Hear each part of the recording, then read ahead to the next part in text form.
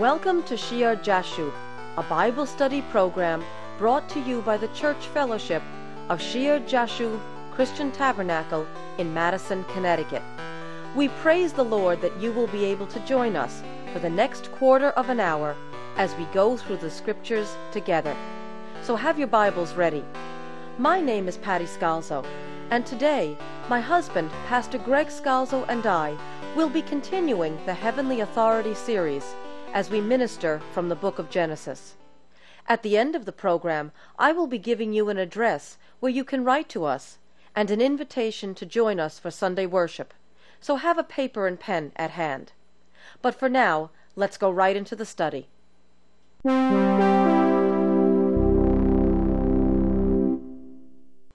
In our last program, we reviewed the idyllic conditions under which Adam was created, including the fellowship he was able to enjoy with all the various types of animals.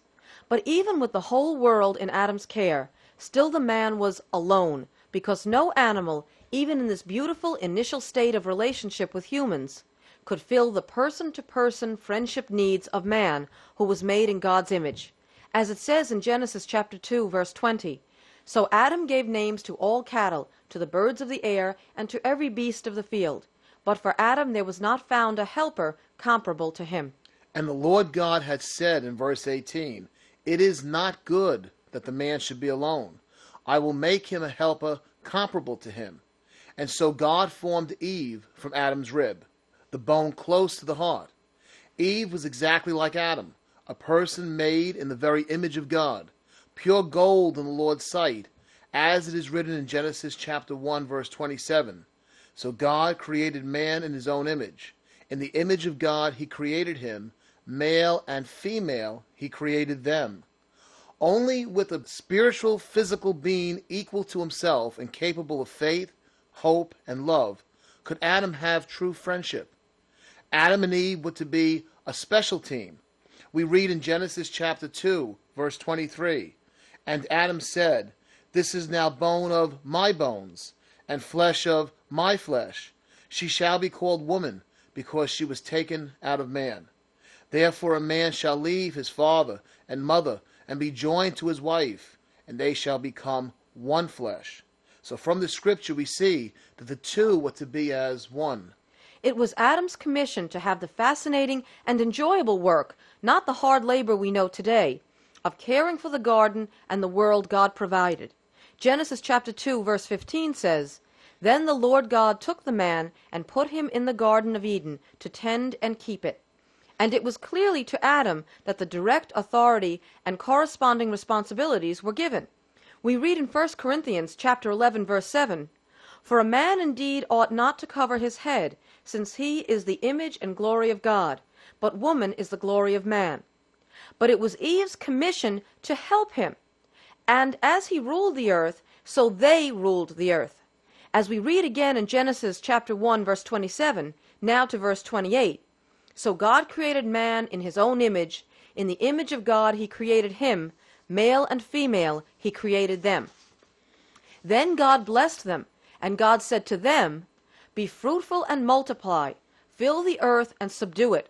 Have dominion over the fish of the sea, over the birds of the air, and over every living thing that moves on the earth.'" Now our listeners should understand that a true helper is not subservient or less worthy than the one helped. Think about it. If you rely on and depend on someone for counsel and support, though you might be the ultimate decision maker, that person needs to be at least as competent as you. And that person is truly of great worth. Otherwise, what type of help would you receive? And notice, this was not to be a situation where Adam ruled over Eve. Rather, Eve helped Adam rule. That's totally different. And this brings us to the next important principle in our authority series.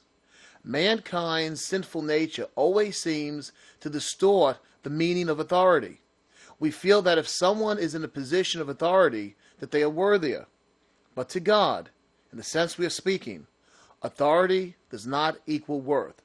Authority does not equal value in his sight.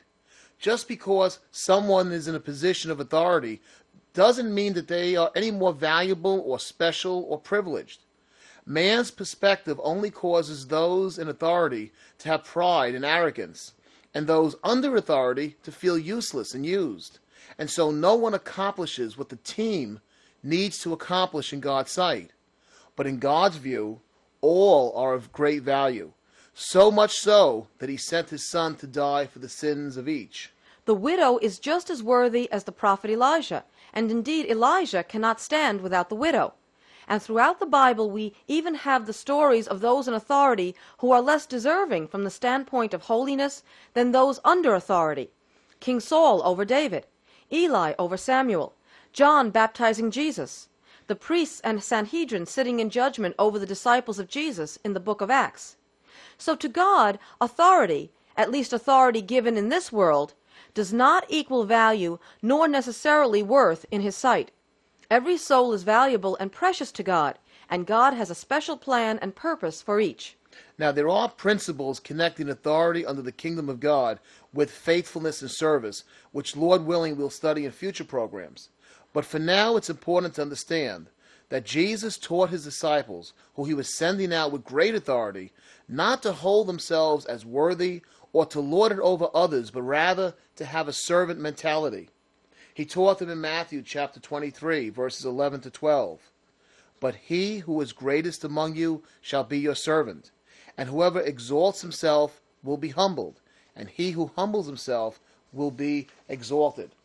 So Adam and Eve both had great responsibilities.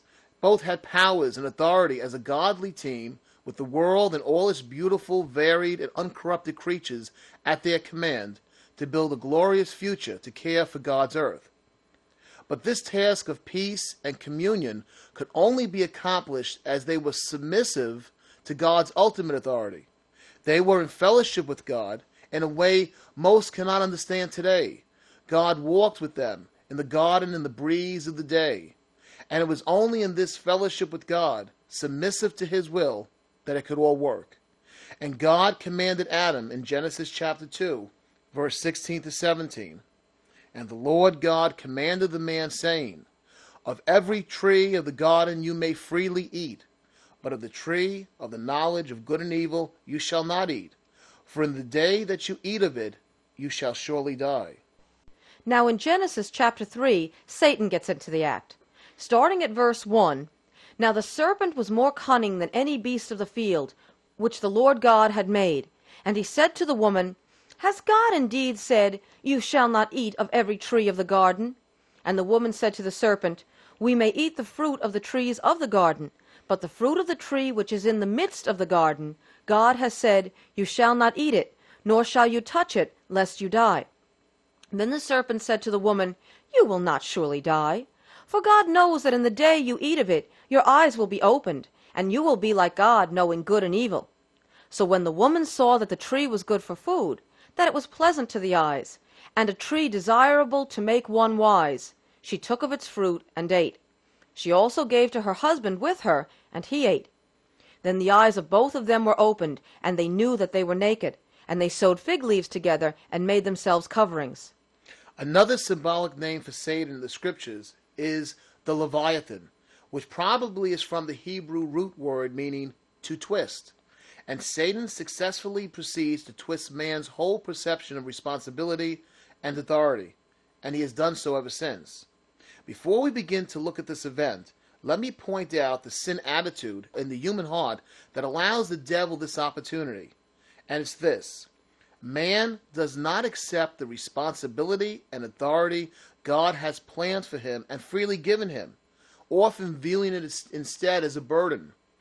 But man does avariciously desire that authority which God has not ordained for him, or which belongs only to God. And the end result of this attitude is this: since man does not, in freedom, submit to God, our only master, in rebellion we find ourselves mastered by every demon, devil, man, and woman, and even the creation itself, no better than slaves sold into bondage. They follow everyone but God. Here's what happened. Adam and Eve were supposed to rule over the animals. Instead, Eve relinquished her authority by letting a Satan-possessed serpent direct and rule her. Eve was supposed to help that is, assist, advise, and aid Adam in ruling the earth. Instead, Eve pulled Adam down, and he lost his dominion. The motivation was to be like God, to have his knowledge and power and position. She also gave to her husband with her, and he ate. She didn't help him, and he didn't assume leadership. Instead, he just followed right along. Remember, God had given the commandment to Adam, and we will read that it was because of Adam's transgression that nature fell under a curse. He was given the command. He had the responsibility and leadership, and so his actions caused the penalty. As Paul wrote in Romans chapter 5, verse 12, "Therefore, just as through one man sin entered the world, and death through sin, and thus death spread to all men, because all sinned." Both Adam and Eve wound up not only listening to the animal, but addicted by the sight and aspirations of a piece of fruit. As someone has said, they were ruled by vegetation. When God reigns over us, we reign. For God does all things for our good. But when we, like Adam and Eve, reject that rule and seek to establish our own place, we give up the very basis of our authority. The end result for them was to be ruled by the devil and their own flesh and desires, poor, pitiful, in shameful nakedness, seeing now how helpless they were without him who made it all work. It all became twisted. Praise the Lord for his excellent and most holy word. We are so thankful that you could join us for the program today, and we look forward to bringing you more of these enriching Bible study programs in the future. In the next broadcast of Shia Jashub, we will look closer at this loss of paradise and the loss of authority for mankind. And we will see how the twisted ways can again be made straight, and we will move on in our series to examine the reasons for the flood of Noah's day. So if you know of anyone who would enjoy these in-depth Bible studies, please let them know about the program. We here at Shia Jashub Christian Tabernacle love to receive our listeners' words of encouragement. So if you want to write to us, or if you feel led of the Lord to help support the church outreach of Shia Jashub Christian Tabernacle, please send all correspondence and donations to Shia Jashub Christian Tabernacle. That's SHEAR-JASHUB. Post Office Box 518, Branford, Connecticut 06405. Once again, that's Shia Jashub Christian Tabernacle, Post Office Box 518, Branford, Connecticut 06405.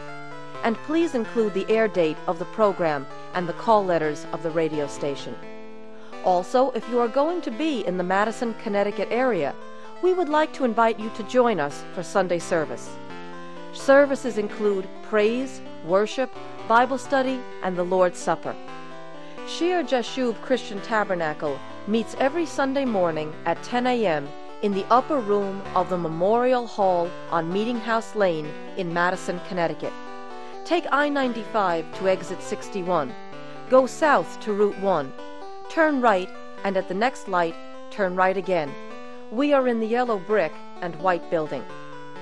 Please join us for our next broadcast of Shia Jashub, which in Hebrew means, a remnant shall return. And until then, may our Lord Jesus richly bless you as you serve him.